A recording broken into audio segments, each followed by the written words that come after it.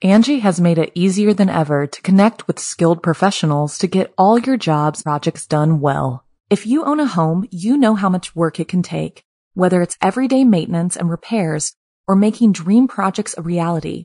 It can be hard just to know where to start, but now all you need to do is Angie that and find a skilled local pro who will deliver the quality and expertise you need.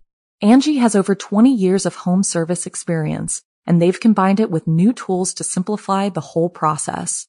Bring them your project online or with the Angie app, answer a few questions, and Angie can handle the rest from start to finish, or help you compare quotes from multiple pros and connect instantly, which means you can take care of just about any home project in just a few taps. Because when it comes to getting the most out of your home, you can do this when you Angie that.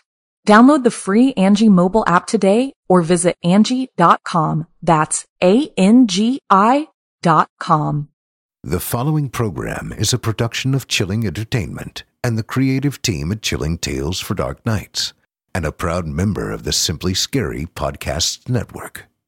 Visit simplyscarypodcast.com to learn more about this and our other weekly storytelling programs, and become a patron today to show your support and get instant access to our extensive archive of downloadable ad-free tales of terror.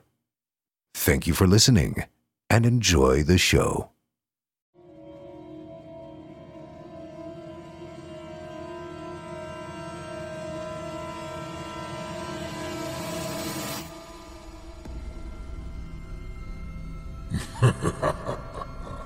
Good evening. I'm storyteller Otis Gyrie, and I ain't your grandfather. From where I'm from, we don't do bedtime stories. And if that's what you were expecting, you're in the wrong place. If it's terrifying tales you're after, well then, I've got just the thing. Get comfortable, settle in, turn off the lights, if you dare. Your night is about to get a whole lot darker. Who needs sleep anyway?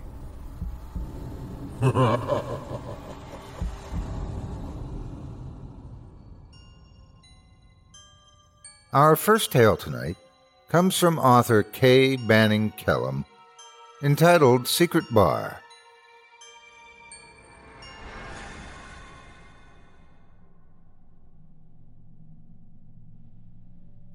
Every city claims to have them, and every city will tell you that theirs is the best. Most larger places will claim to having quite a few. I'm, of course, speaking of secret bars, or in some cases, secret clubs. They generally fall under a simple concept: a bar with no name out front, where a secret password is required to get in. This is what started my obsession and may have cost me my soul. The year was 1979. I had turned 21 earlier that year and had already done up all the new freedoms that had come with that age. I had done bars, strip clubs, casinos, you name it. At first it was amazing, because for years I had felt like a kid, like some wet-behind-the-ears idiot that the rest of the world sort of just patted on the head. Even after turning 21, things remained annoying. People would hear that I was 21 and treat me not like an adult, but as a new adult, like a grown-up that still needed grown-ups. I was annoyed. I worked downtown in a dreary office job inputting data. The nice thing about it, though, were my hours, 3 p.m. to 11 p.m. For a single guy in his early 20s, it was perfect. I got to sleep in every day, and I'd get off work just in time to take the quick walk from the New Orleans CBD, cross the Canal Street, and voila, I was in the French Quarter. Land of booze and women, lots of fun times was spent down there. But, as I said, even that began to get boring, really boring.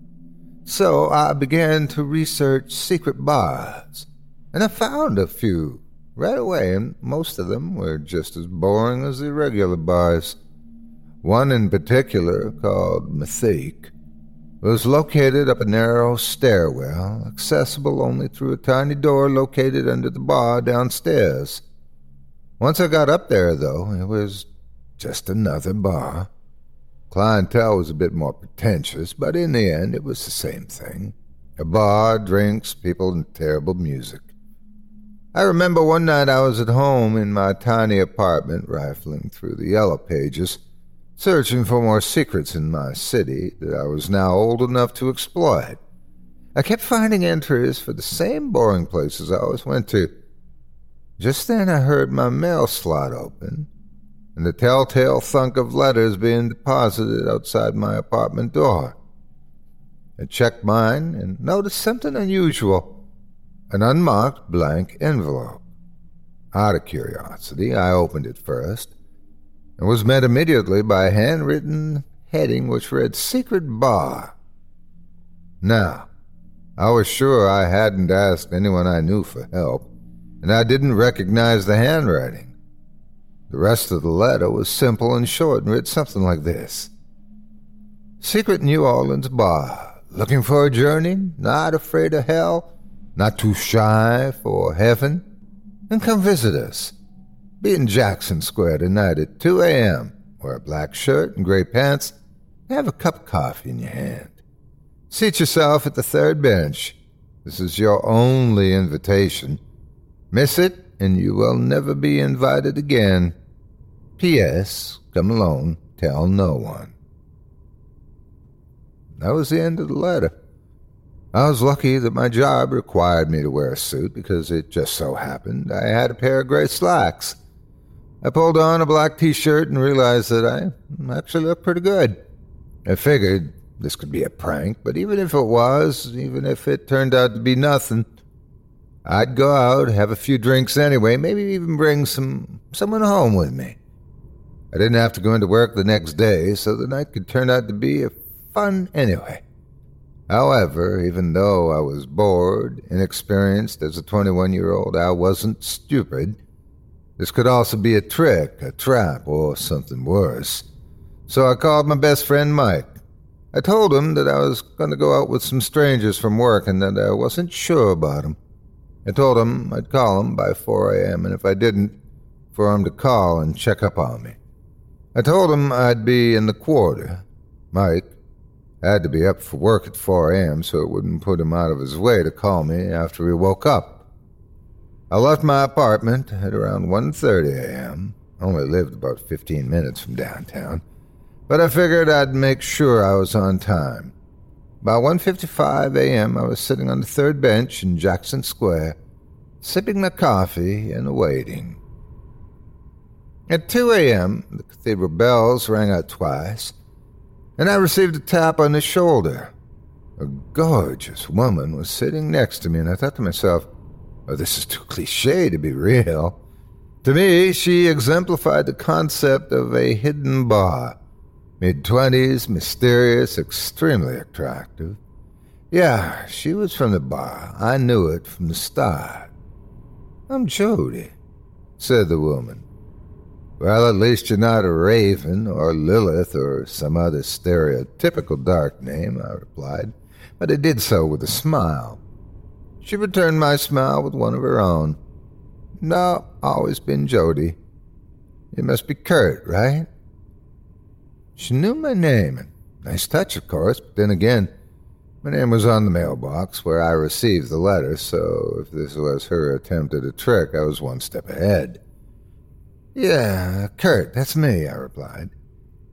I guess you're here to show me to the secret bar? Only if you're ready to journey to hell or heaven, depending on your tastes, she answered. We like to consider this to be the first back-out point for new clients. You can decline the invitation now and go home, or to some other bar, or wherever you'd like.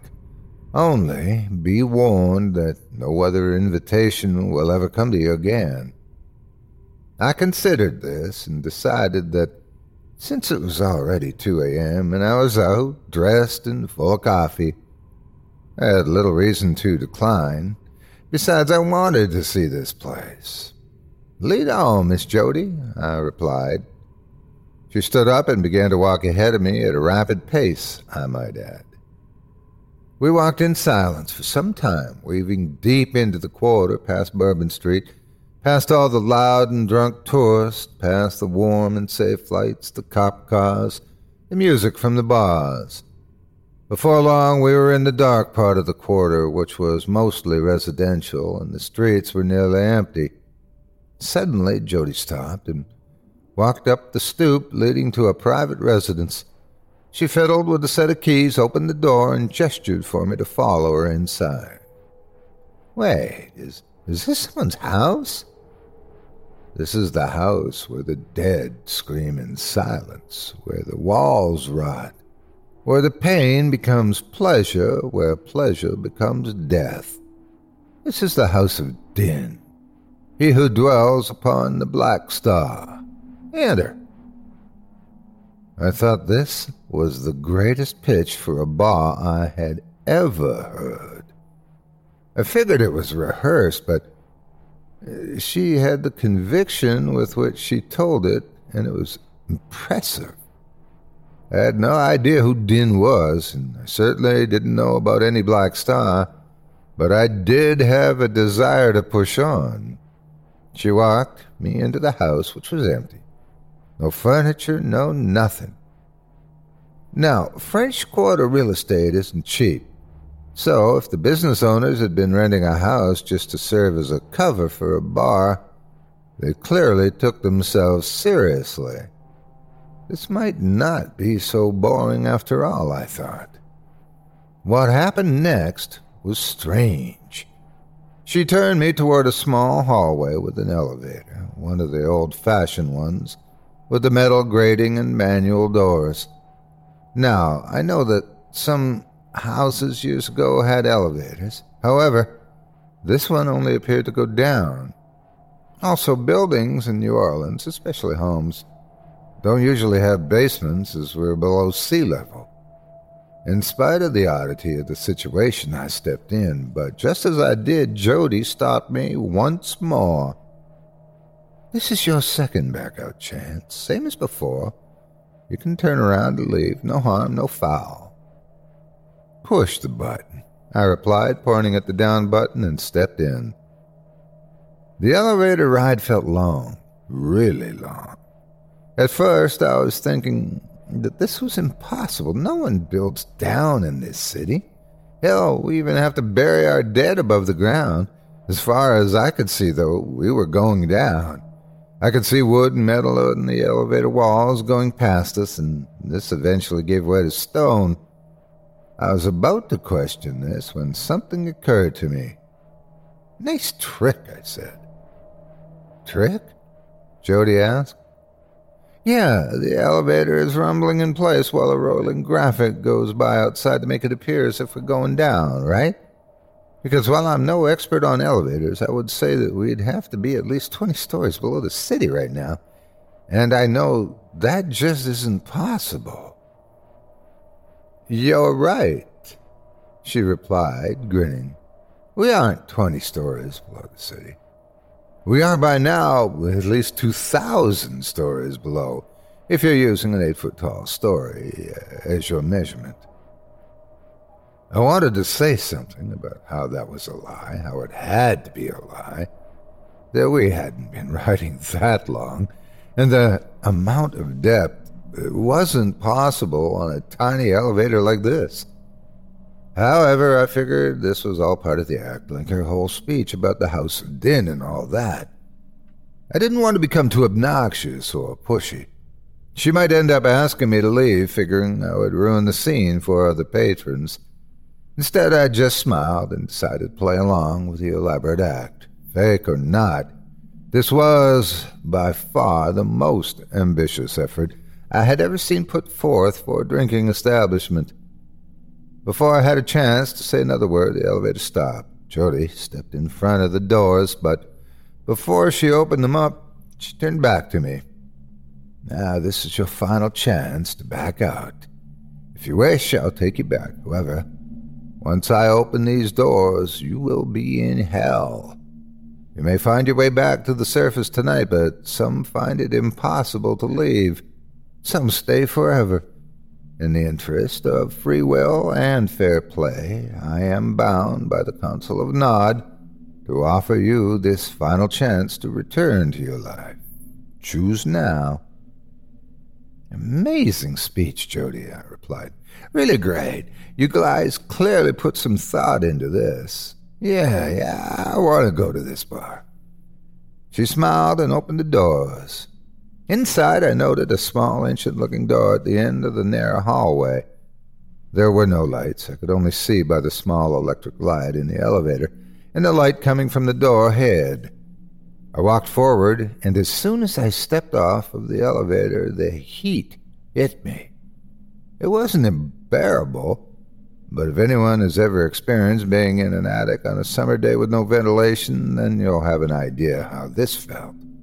The air was thick beyond description. In an instant, I was covered in sweat, and I knew if I stayed in this hallway for too long, I would pass out. I turned to look back and saw the elevator already heading back up. From what I could see, there was no button to call it back down either. I guess Jody wasn't kidding when she said that was my last chance to turn back. Crossed my fingers that the bar would be air-conditioned and walked forward into the light.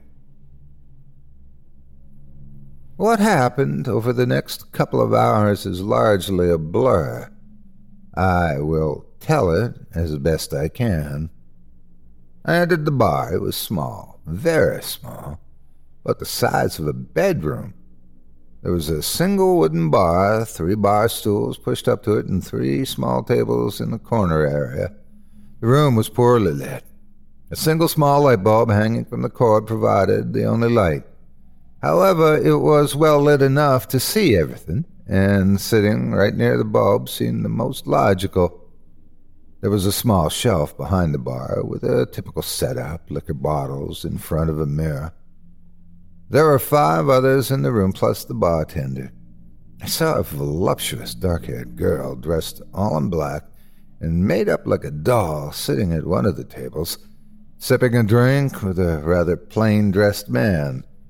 There were 2 gentlemen at the other bar table, one wearing a business suit, the other wearing that awful cowboy attire that was popular in almost all walks of life, even secret bars. At the opposite side of the bar, there was another woman, average in appearance, probably in her mid-30s, smoking a cigarette. There was no music playing. The walls appeared to be carved from solid oak. The bartender, who now was straight out of a bygone era, white shirt, black pants, suspenders, and bow tie, like something out of the Roaring '20s. The unpleasant here, which I had noticed before, persisted. It wasn't as torturous as it had been in the hallway, but it was still plenty awful. I figured liquor would only make me hotter, but I was here now, so I figured I would test the waters. Now, as for the drink selection, none of the bottles were recognizable, none were labeled.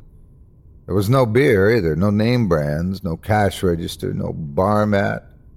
This place was as simple as imaginable. After a moment, the bartender spoke to me. "Welcome to hell," he announced, smiling. "Nice name, sort of expected it, though," I said, trying not to sound rude or pretentious. They had put on a great show thus far, after all, but still, calling this place hell? Really? Too predictable. "Well, the title's relative," he retorted. "Hell is the term you're familiar with. Shall I call it something else?" He didn't seem to be joking or annoyed. "Nah, hell's fine. How about a drink? Jack and Coke, please," I said. "No Jack here, no Coke either," he answered at once. "What do you have, then?" I asked. "Well, most people here have a drink we call regret. I can also serve you loneliness, or if you're feeling particularly bold, our house special is damnation." Wow, you guys really are playing up the hell thing. Okay, serve me some regret, please. He handed me a drink poured from a brown bottle. Tasted amazing, too. I figured it had to be bourbon, and wish I had some Coke to mix with it.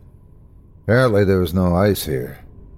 I chuckled. Of course, not ice in hell. What was I thinking?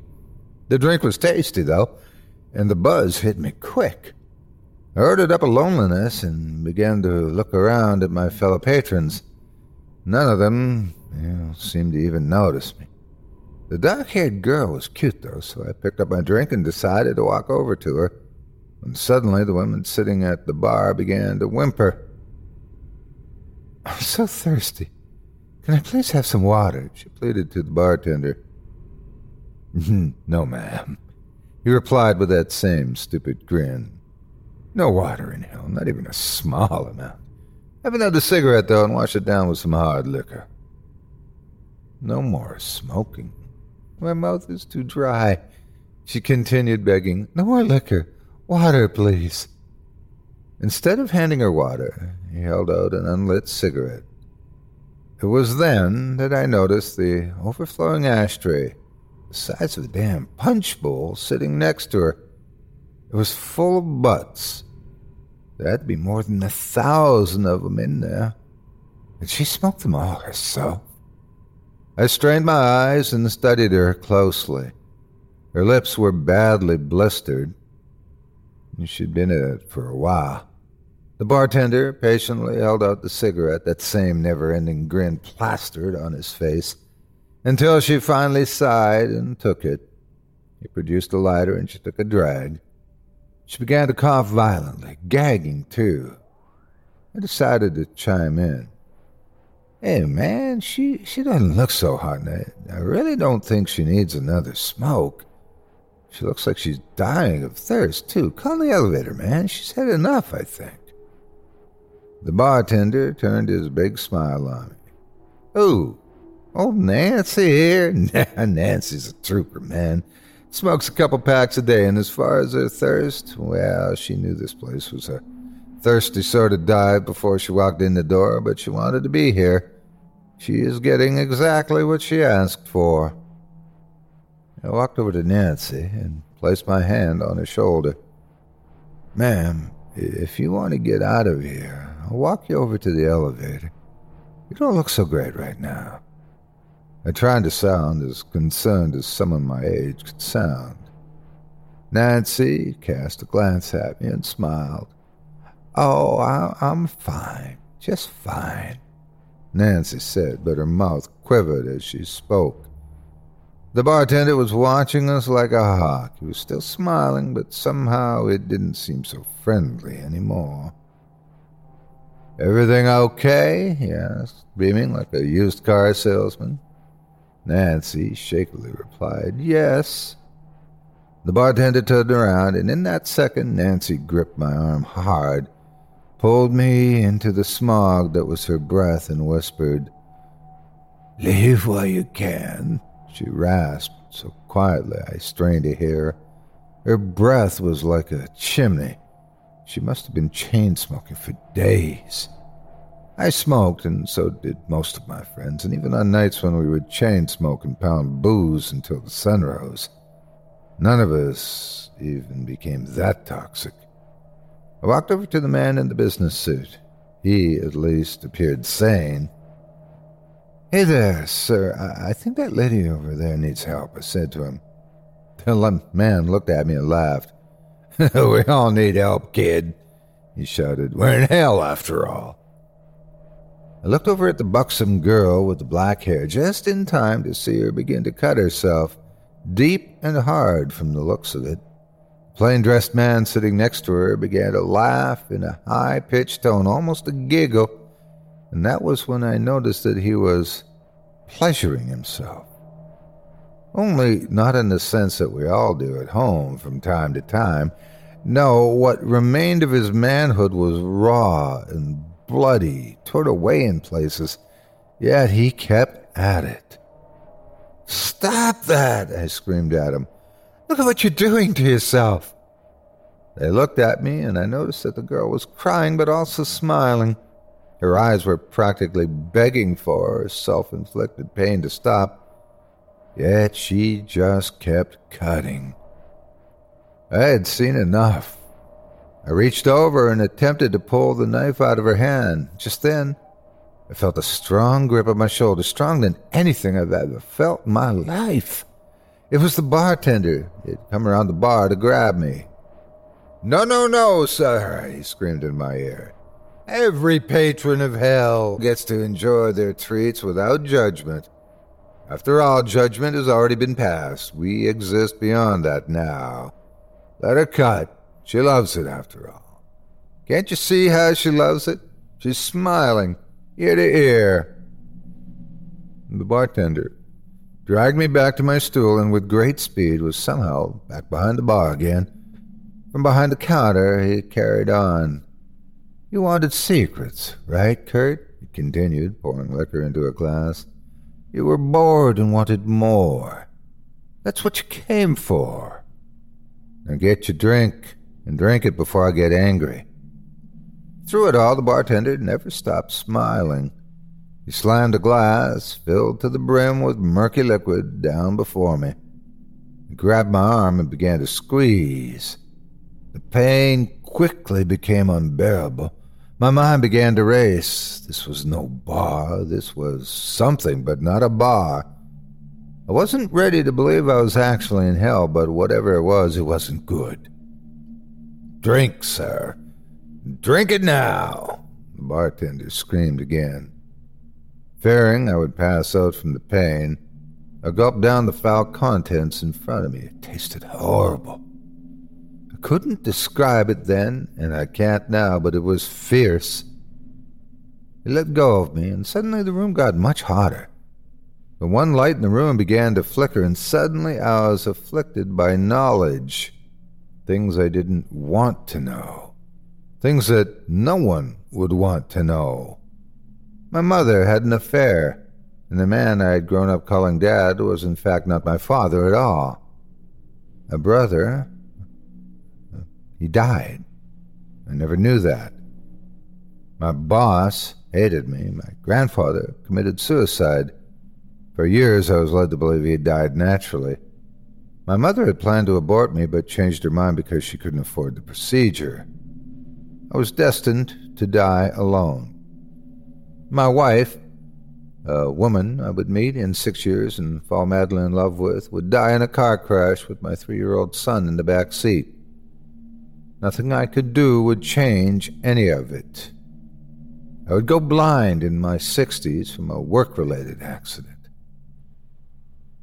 There were currently 34 people in the world at that moment, some of who I thought of as friends, who either wanted me to die or didn't care if I did. They despised me. Not one, not my mother, not my father. No one had ever loved me at all. Those were just a few of the secrets that suddenly hit me. There were thousands, maybe millions more, but by then my mind couldn't process them all. There were some things about me, things about people I knew that were so dark that I am thankful I repressed them, because to dwell on the information for even a second longer would have reduced me to madness. Frantically, I looked around the bar. The woman, Nancy, was still smoking, only now her throat was smoldering, the center of it glowing as illuminated by burning embers. She was clearly in the worst pain of her existence, but she continued to take puff after puff of her cigarette. Each time she did, the flames within her throat grew in their intensity. Just then, something to my right caught my attention, a small black figure standing directly beside me. It was maybe 5 feet tall, had jet-black skin. Its eyes stood out, human-like but far too bright. Not exactly glowing, but bright enough to stand out from the onyx sheen of its face. In contrast to its charred skin, were its very white and very sharp teeth. Atop its head, a 2 small horns. Somehow, I knew it was Din, and I was in his house. I looked towards the door, but it was gone. The heat had risen sharply and kept on increasing. The secrets continued popping into my mind, each worse than the one before. Entire dimensions of my soul were being revealed to me, all of them horrible. Just then, my phone rang. I don't know how I heard it across space and time, beyond the veil, but I heard it. The ring was muffled and echoed in my mind, something from my world, something from up above. It grabbed my attention, and in that moment, the secrets slowed their pace. I looked at my wristwatch. It was 4 a.m. Mike. It was Mike. Mike was calling to check up on me. His name, Mike. Yes, I have a friend named Mike, my best friend. The more I focused on things that were real, the more stable things became around me. The secrets nearly stopped. The macabre scene transformed as well. Nancy was back to just smoking again. The girl with the black hair wasn't cutting the sinister face of Din. It had also retreated back into the shadows. Mike, my oldest friend. Yes, we grew up together. We rode our bikes together. We had sleepovers, pizza parties. And the more I focused on the real world, if I could just... The door was back. I bolted for it. "Stop! You had your chance to back out," screamed the bartender, and I looked back just in time to see him leap over the bar behind me. I shot through the doors and back into the tiny, impossibly hot corridor. The bartender burst through the door, and it did the only thing that came to mind. If thinking about the real world weakened this place, and perhaps a real link to the real world would break it. In my mind's eye, as I imagined picking up my phone, my home phone, instantly the voice of my best friend, who was calling from the safety of his apartment, greeted my ears.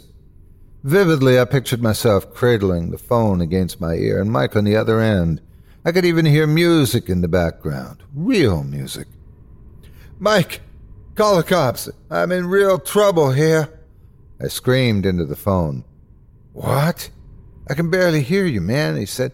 "Your connection sucks." The bartender was fast approaching, still grinning. I had one last idea. In my mind, I pushed the speaker button on my home phone. In a moment, Mike's voice, a product of the living world, owned by someone who had not made a deal to enter some level of hell, flooded the hallway. I have no idea how, but it worked. Mike came in loud and clear. The bartender halted. "He is not allowed to know of this place," he shrieked. "He cannot have any contact without being invited, even voice contact. It violates the Council of Nod." That was when the final blow to the bar from hell was delivered.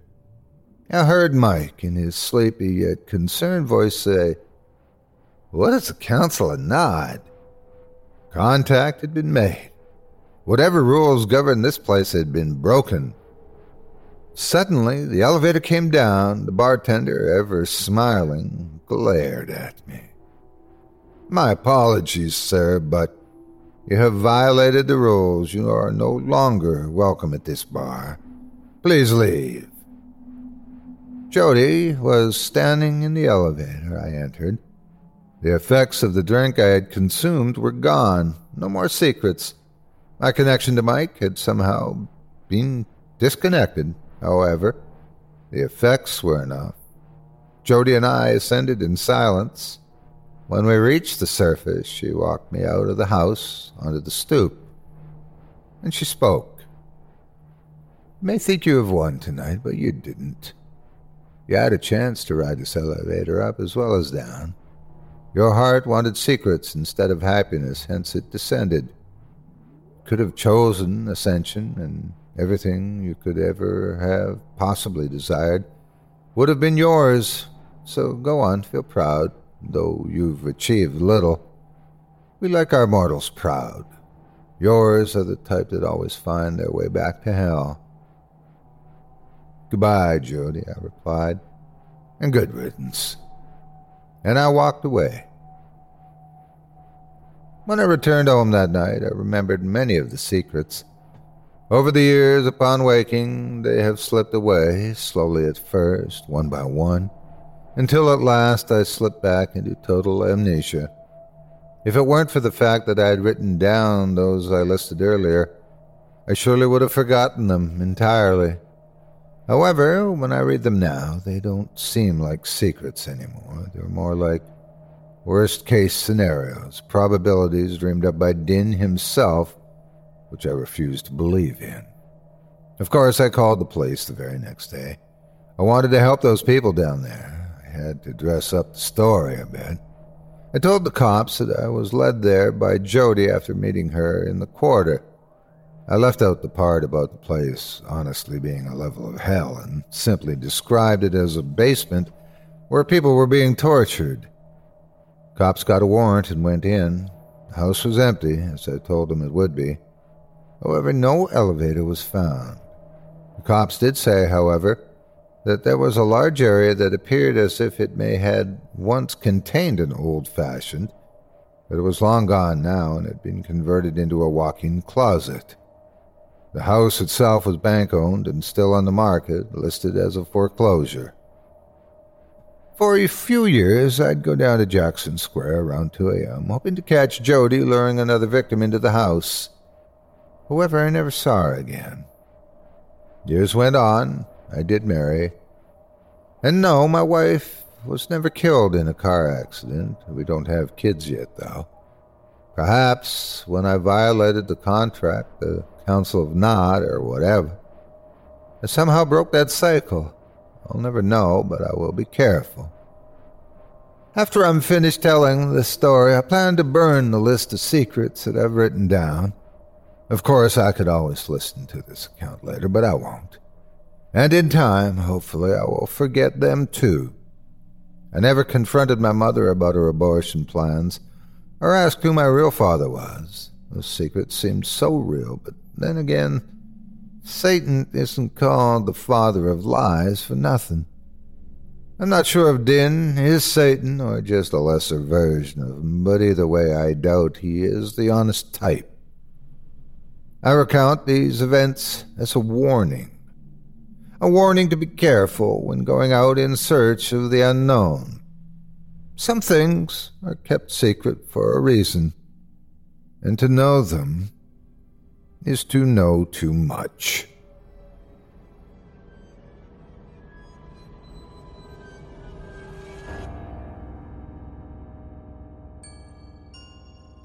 Angie has made it easier than ever to connect with skilled professionals to get all your jobs projects done well. If you own a home, you know how much work it can take, whether it's everyday maintenance and repairs or making dream projects a reality.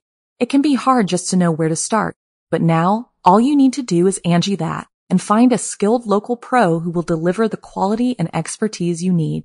Angie has over 20 years of home service experience, and they've combined it with new tools to simplify the whole process. Bring them your project online or with the Angie app, answer a few questions, and Angie can handle the rest from start to finish, or help you compare quotes from multiple pros and connect instantly, which means you can take care of just about any home project in just a few taps. Because when it comes to getting the most out of your home, you can do this when you Angie that. Download the free Angie mobile app today or visit Angie.com. That's ANGI.com. Our final story for this evening is brought to you by L. Chan, entitled Cracks in the City.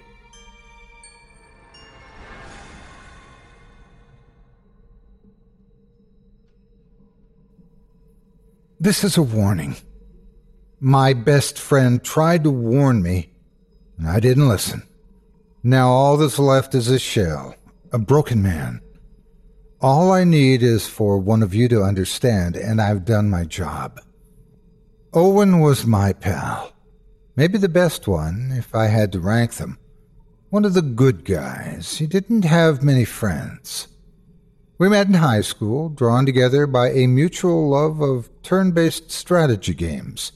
Master of Orion, Heroes of Might and Magic. Owen was an absolute beast at those games. He had a queer talent for memorizing patterns, statistics, and maps. He'd devour games like a man possessed, teasing out exploits and secrets while the rest of us were still getting our butts handed to us by the AI. Even 5 years out of college, Owen remained thin as a rake, his eyes looking perpetually surprised through thick spectacles. Life happened to the rest of our little circle of friends. We went corporate, chased the dream, ran the rat race. We never kept in touch like we should have, other than meeting up every few months for a meal. I gathered that he worked in a bank somewhere, cruising along and meeting his targets without excelling. The last time I saw Owen was a little over 4 months ago. He had arranged to meet me at one of our favorite bars in a quiet part of town. At least it used to be until jobs and the pressure of grown-up life just expanded and expanded, filling up my life like so much bubble wrap. I got to the bar first, or so I thought. I searched the crowd fruitlessly until my eyes focused on a lone figure in a scruffy coat sitting at the bar. I had to swallow a gasp as the man turned around. I hadn't seen Owen in the better part of a year, but he looked like he'd aged a dozen. He was thin before, but now it was nothing more than skin and bones.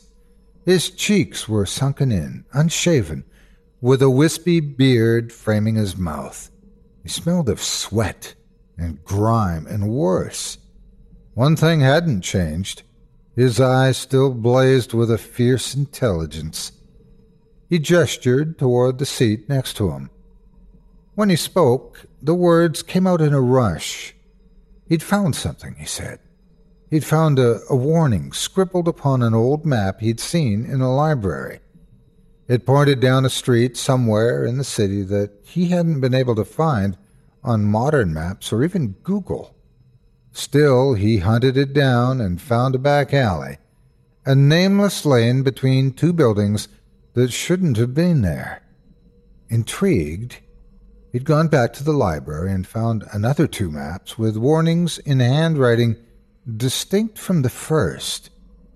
They were published years apart, yet seemed to be warning readers away from similar nameless streets. Owen grew more animated as he spoke, gesturing wildly, a small crust of white spittle forming at the corner of his mouth. He'd found more of the lanes the maps warned about, cracks between buildings that shouldn't have been there, hidden alleys. I saw the familiar glint of obsession in his eyes. He'd found something special, a hidden system, and he wouldn't rest until he had laid bare its secrets. He stopped short, his eyes widening at something through the window across the busy street. I turned around to see what had spooked him, but the throng of people at the bar and the street blocked me. Hands shaking, he teased out a tattered map from his pocket. It was covered in his handwriting, too small to make out by the light of the bar counter. He marked a spot and hurriedly folded up the map, which quickly disappeared into his pocket. "It's big, something hidden. I've almost got all the places. I'm almost there. I can't move fast enough. I'll need something faster." So that's what he wanted. Just to borrow my car for the weekend. I gave him a look that was equal parts pity and derision.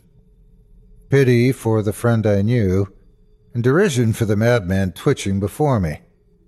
It wasn't the first time I'd let him drive my car, but I had no idea what had gotten into Owen, and I wasn't even sure that I'd get my vehicle back in one piece. In the end, his plaintive wheedling got the better of me, and I agreed to let him have my car for the weekend. I wish to God I hadn't. I didn't hear anything from Owen that Saturday, or the day after. He didn't pick up his mobile the entire night. I had to get a cab on Monday morning and planned to take my mounting frustration out on Owen after work. Friendship be damned. His antics seemed more like college hijinks than something an adult should be playing at. I checked my phone as I left my apartment. A text from Owen. Car at my place. I was wrong. Burn map. Leave nothing behind. Don't come after me. I was sufficiently unnerved by the message to leave work early.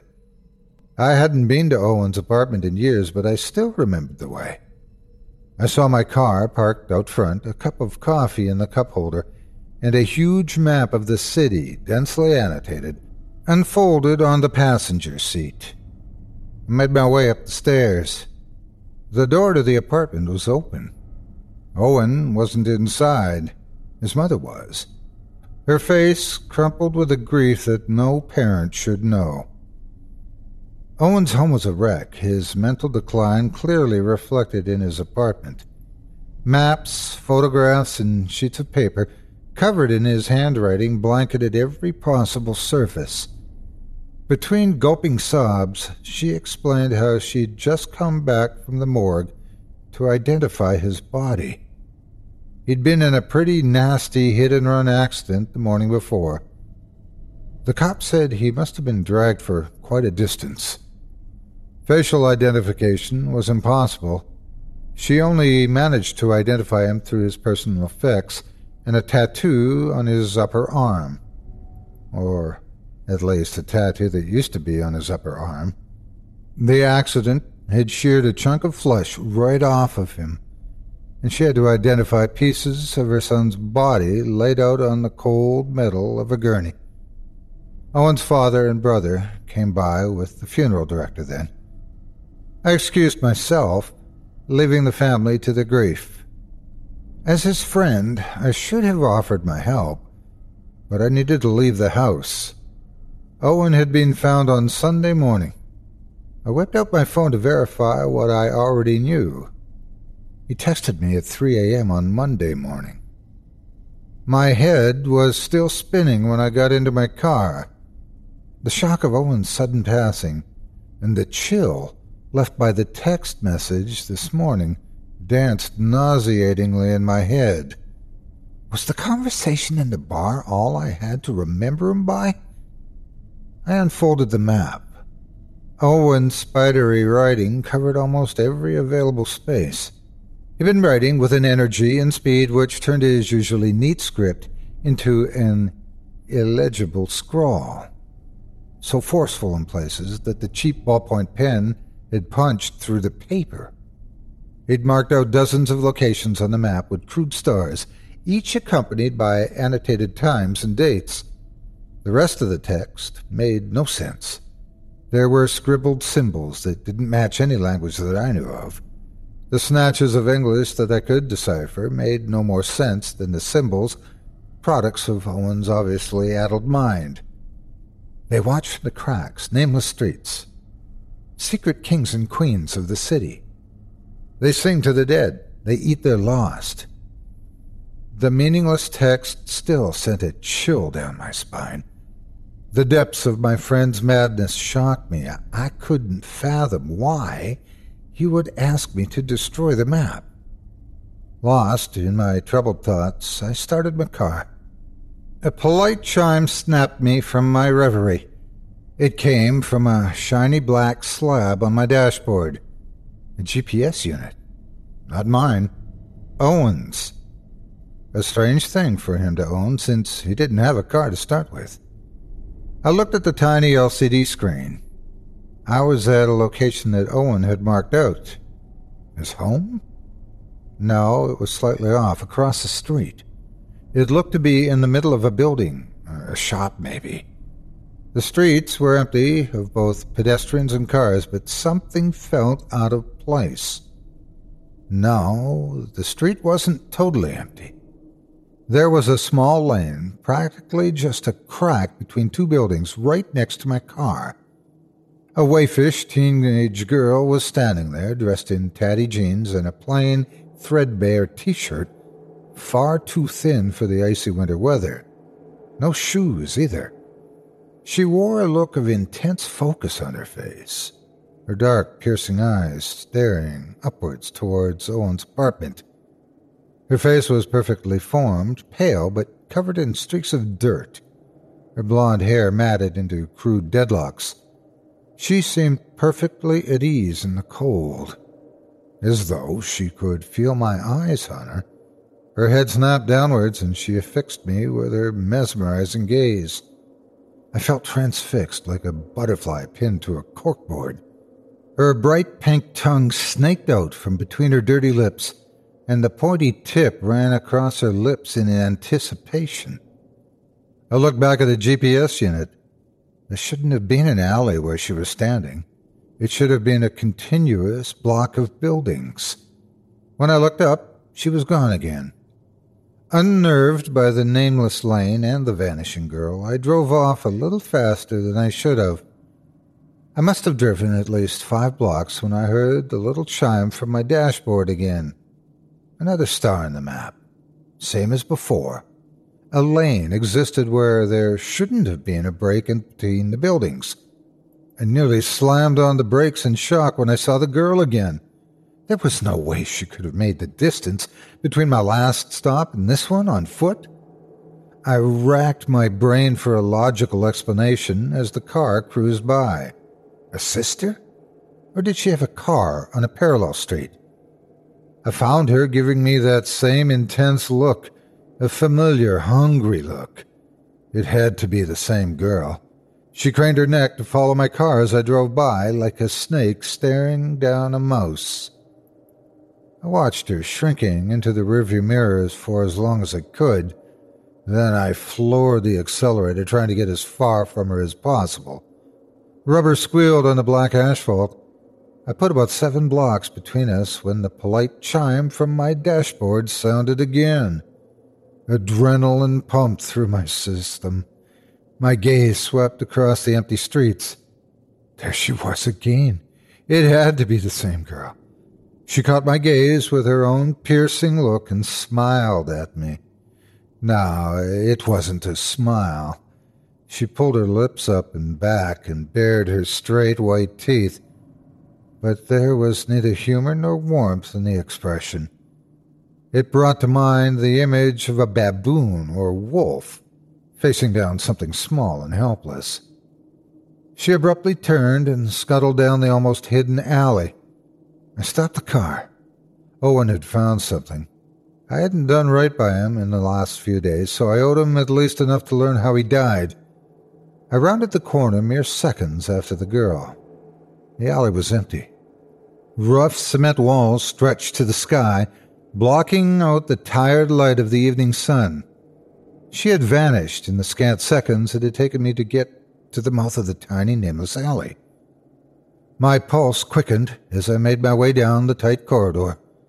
My walk turned into a trot, and the trot into a sprint. By the time I had reached the end of the street, my chest was heaving, constricted by bands of hot iron. My breath steamed in the cold evening air. She wasn't there. There weren't any alcoves or windows or turnoffs anywhere down the alley. I hit the end of the lane and peered down the adjacent street. No trace of the girl, and no alleyways she could have turned down. No doors or windows she could have climbed through.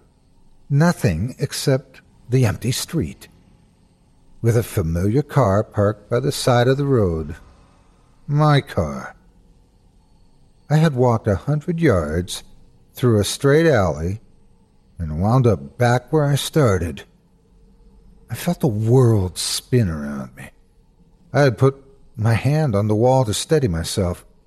What had Owen found?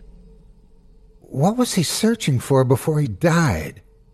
How was it possible for a straight alley to start and end at the same place?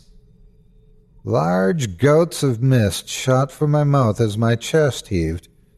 There was something unnatural about this place, something wrong in the air. I felt strange grooves under my hand as I pushed on the wall to straighten up. Someone or something had carved a series of strange symbols on the wall. Now I know where Owen had gotten those scribbled hieroglyphics from. He'd seen them too. He must have been trying to decipher it like some code. Typical for him.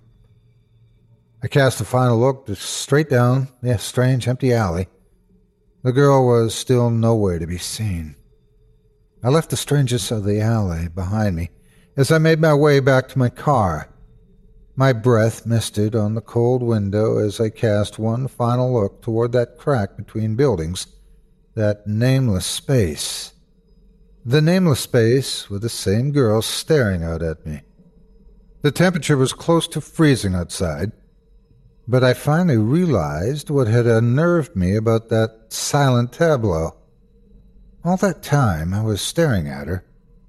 I hadn't seen her breath mist up on the crisp evening air. What I saw that day filled up my waking moments like a creeping itch.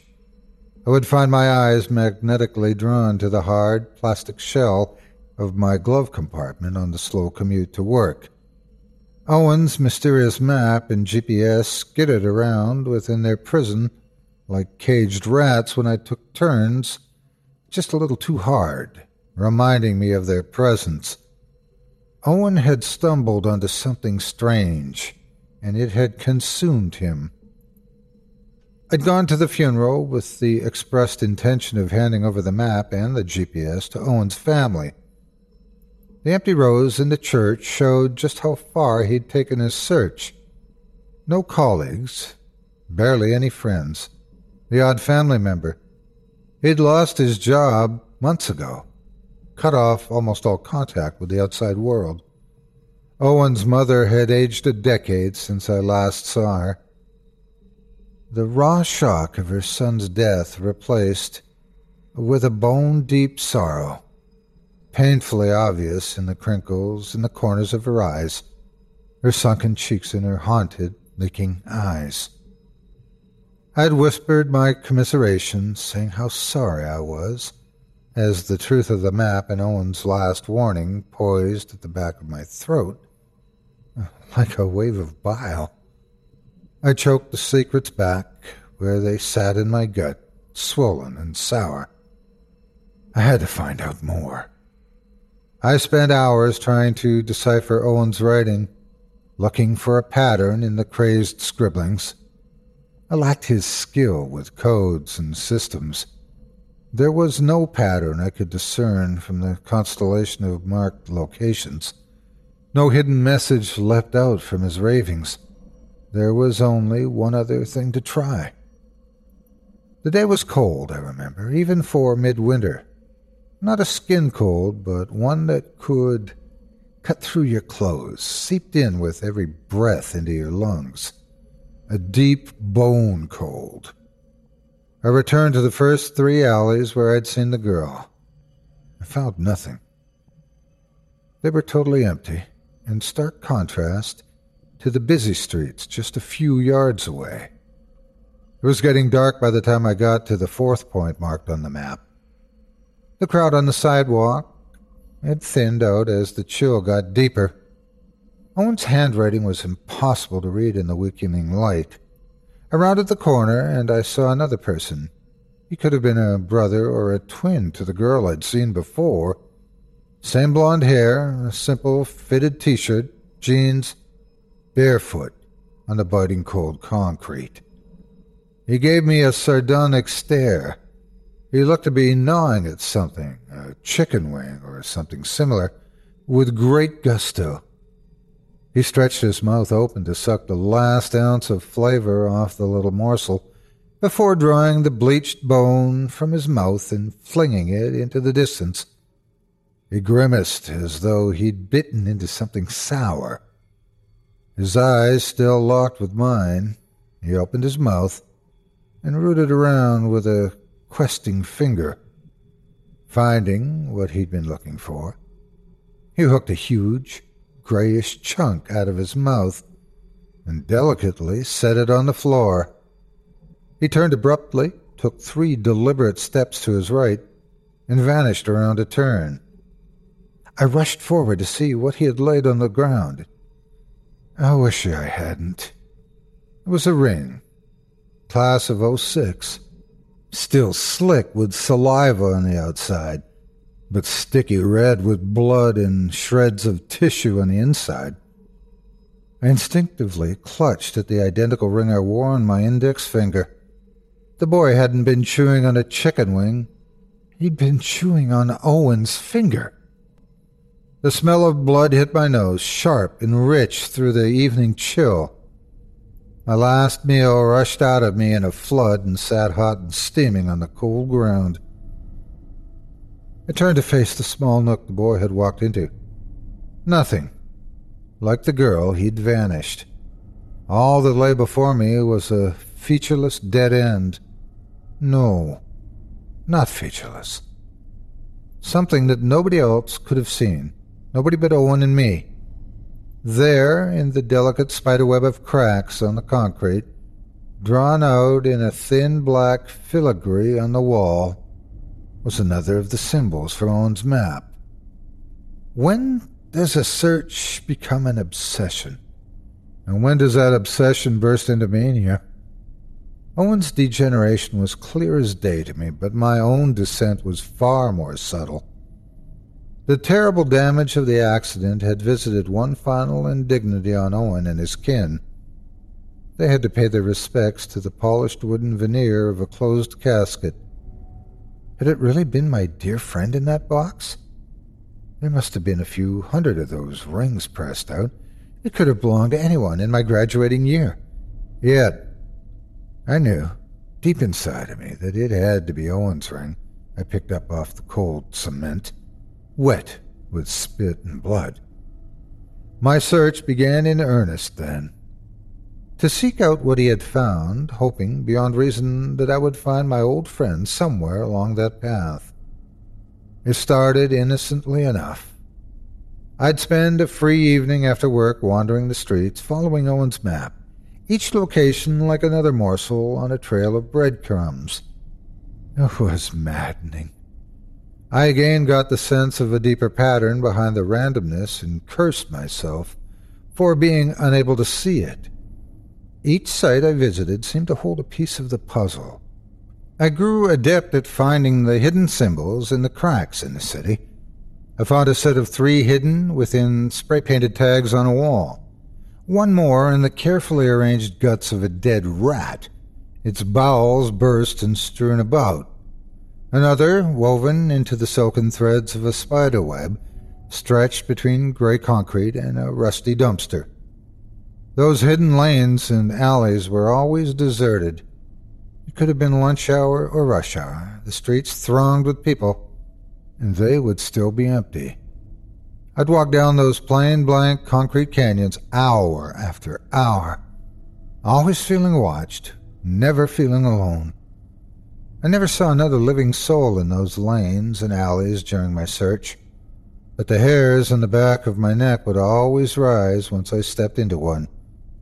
There was a sense of something deeply wrong, something wholly unnaturally about those empty spaces.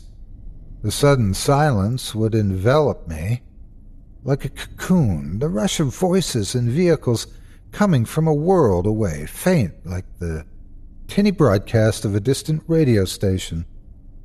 The isolation was palpable, and with the isolation came a crawling fear, a watery feeling in my guts and my legs that something or somebody was observing me, leading me on in my search. Then I started seeing them again. The glances were always fleeting, titillating. A glimpse of a person turning into one of those cracks in the city, seconds before I rounded the corner, only to find myself alone in an empty alley. Or a set of footprints leading from a puddle, imprints of bare feet, like those of the boy and the girl, vanishing into the distance as the cold, dry air drank the moisture off the trail. A recently toppled trash can still rolling on the floor without any breeze to push it. I'm sure I saw the blonde girl once again. Then another girl with her dirty brown hair cut short. The boy I saw several times, always at a distance, always fleeing from me. I'm sure there were more. My search intensified. I took time off work to visit to visit the cracks repeatedly. The symbols practically leapt out at me from the walls and floors, screaming to be read and deciphered. My encounter with the first crack never repeated itself, but it was hardly the last oddity I experienced in the cracks. Once near midnight, I found a crack that stretched for a full city block on the map, yet I could only count 76 paces from entrance to exit. Against all rationality, it measured 76 yards within the crack, but 100 yards on all parallel routes. On yet another day, I went into one of the cracks, scanning the walls for more of those symbols when I emerged, blinking at the sudden brightness 3 blocks down from where I'd entered. How could a straight path have deposited me anywhere but directly opposite where I'd gone in? By this point, my search started taking its toll. I'd gone beyond the point of worrying my friends. My phone, once a source of tweets, Facebook updates, and text messages, slowly went silent. My boss had called me in and told me he was letting me go. My job would still be waiting for me if I applied again. He put his hand on my shoulder and looked me in the eye. "I like you," he said. "You've been a great worker, smart and fast. I don't know what you've been going through for the past couple of weeks, but you're not contributing anymore, and I can't afford to keep you on in the state you're in now." I mumbled something vague about things being bad at home. I was too wrapped up in my obsession to care by that point. I'd gone beyond visiting and revisiting the same sites marked on Owen's map. The week before, I'd found a crack that wasn't on the map, something new. Owen hadn't found them all. I could almost sense the shape of things, some pattern in the layout of the cracks, some waiting breakthrough in the symbols. And that's when I found him. I had a lot more time without a job. My search expanded. I found 2 more cracks, greedily documenting their locations and taking pictures of all the symbols I could find. And then I found a 4th. The sun was high overhead, but the light provided no warmth. Like a morgue, I remember thinking, all bright and cold. I rounded a corner on a busy street, downtown. My breath caught in my throat. I felt the familiar tingle. I'd found another one. My heart leapt, but there was something else here. A few yards in, hunched over, was a man. A denizen of the streets from the looks of it. His tattered jacket wrapped tightly around his slight frame to keep out the biting cold. A hand poked out from his jacket, holding the zipperless front together, but I just saw 2 fingers clutching the dirty material. Some terrible damage had been wrought on his hand. A bandage, gummy with dried blood and pus, covered most of it. I rushed forward to speak to him, the first other real person I'd seen in my search. He perked up at the sound of my footsteps. His rheumy eyes widened when he saw me. The man raised a sheet of cardboard, crudely torn from some carton or box. I expected to see something routine, a plea for spare change, or something about being willing to work, maybe even something witty. Instead, scribbled in large, blocky letters, were 4 words. "Run. They hunt you." The rough strokes of the letters were too broad to have come from a Sharpie or a pen. The ink was a rusty smear of brown, too spread out to have come from a normal writing instrument. Blood. The man had written the warning in blood. Who? I formed the question with my lips, even as the answer rang in my mind, clear as a bell. Owen's voice. The kings and queens of the city. In that moment, my eyes locked with the clear blue eyes of the wreck of a man in front of me, and the dawning realization finally hit me. Owen. Sweet God in heaven, I was looking at Owen. He'd known it was me all along, of course, but he hadn't expected the look of recognition on my face. He'd opened his mouth and moaned, a wordless sound of pure anguish. His mouth, wide enough for me to see the black stump flapping around inside, like a dying fish. The shock of recognition was too much for me.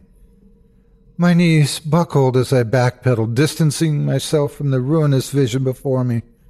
I toppled over, the resulting impact driving the air from my lungs.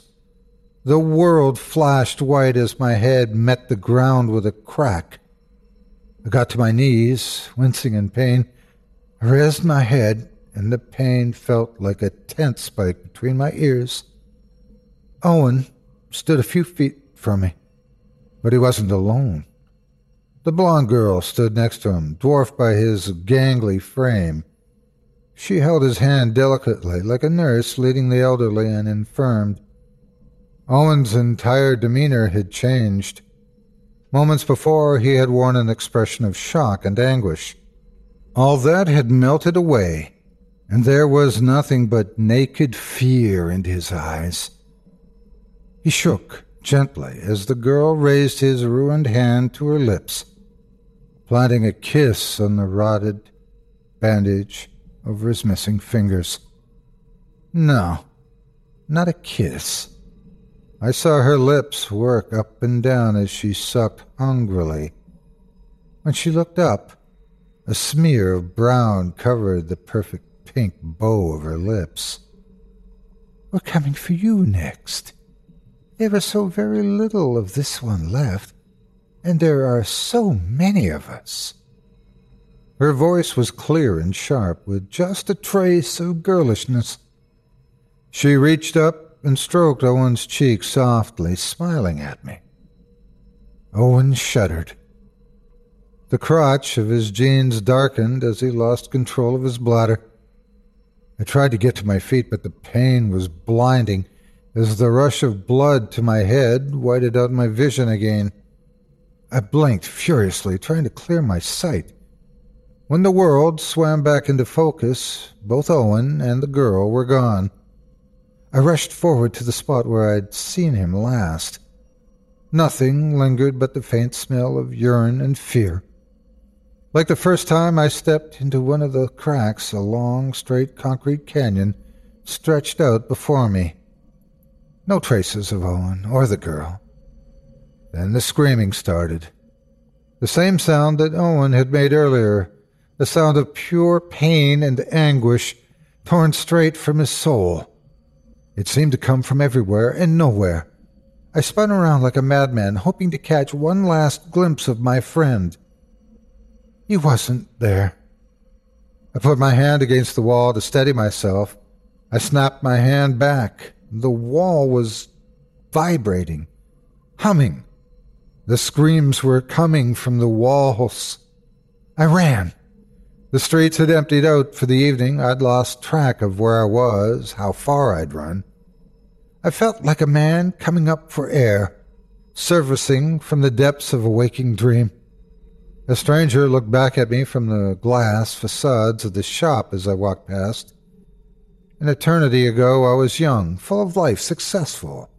Owen was the vagabond, the kook, the madman. Now we were the same, he and I.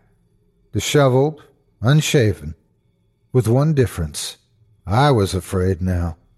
Afraid of what I'd become, of how far I'd fallen. Afraid of what I'd been chasing, not knowing that I was being hunted with a greater hunger than I was capable of imagining. I swallowed a scream of my own as I saw a pale face watching me in the reflection. I peeked over my shoulder. A young man stared out at me from the alley. One of them. The alley was dark. The scant street lighting made it seem like he was floating in a shadow. He beamed widely at me, his teeth white and perfect. Then he stepped backwards, and the darkness swallowed him. My pace quickened. Another alley, another crack. 2 of them this time, staring out from across the street, their eyes bright with mirth and longing. Is that what Owen saw that night in the bar? Was he being hunted too? I broke into a slow jog and then into a flat-out sprint as the fear took root and grew. Owen was dead now, I was sure of it. I had squandered his first warning, and I feared that his second had come too late. I had to get home, destroy the maps like Owen said, stay away from the cracks, maybe leave town. There is nothing left here for me anyway. Only one thing remains to be done. I burnt the map, deleted all my photos, thrown out the GPS unit, anything that hints at where the cracks are. All I need to do now is leave my story, my warning, and hope that no one else follows me or sees what I've seen. My work is complete. There are cracks in our cities, and dark things dwell within. They lie hidden like spiders, lurking within the web-like fissures, lying in wait for the unwitting, the unprepared, and the lost. And they are hungry.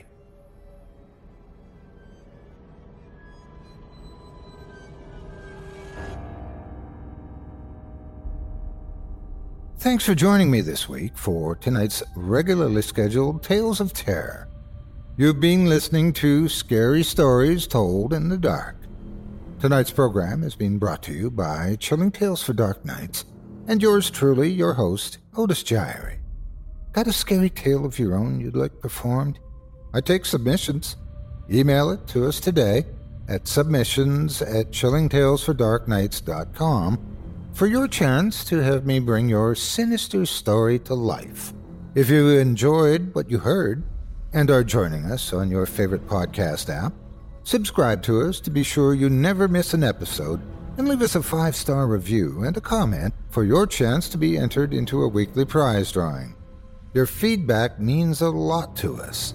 If you're listening on the Chilling Tales for Dark Nights YouTube channel, do us a favor and hit the subscribe button and bell notification icon to get more spooky tales from me and the crew and another episode of this program each and every Wednesday. And don't forget to hit that thumbs up button to tell us how we're doing and leave a kind word or a request. If you can never get enough spooky stories and can't wait until next week for more, and haven't already, be sure to check out Chilling Tales for Dark Nights on YouTube for more than 500 free audio horror stories, or the Otis Gyrie channel, my own digital home away from home, where you'll find dozens of previously released horror and sci-fi stories from yours truly. If you'd like to connect with or support me and CTFDN, visit the Chilling Tales for Dark Nights Facebook page or at their website, chillingtalesfordarknights.com, where you can support our programs by becoming a patron and get access to hundreds of stories, all ad-free. As for me, I'll be back next Wednesday with another pair of terrifying tales that'll keep you up all night. Who needs sleep anyway?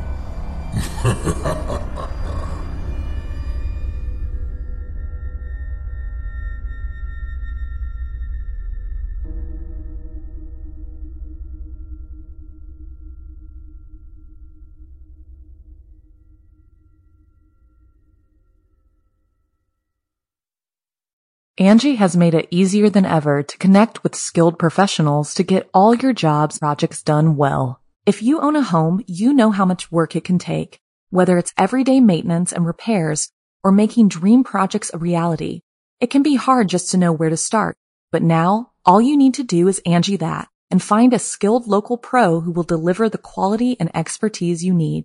Angie has over 20 years of home service experience, and they've combined it with new tools to simplify the whole process.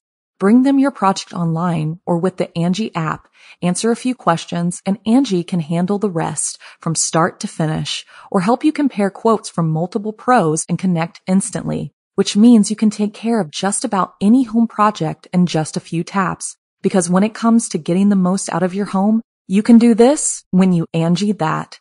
Download the free Angie mobile app today or visit Angie.com. That's ANGI.com S1E12.com.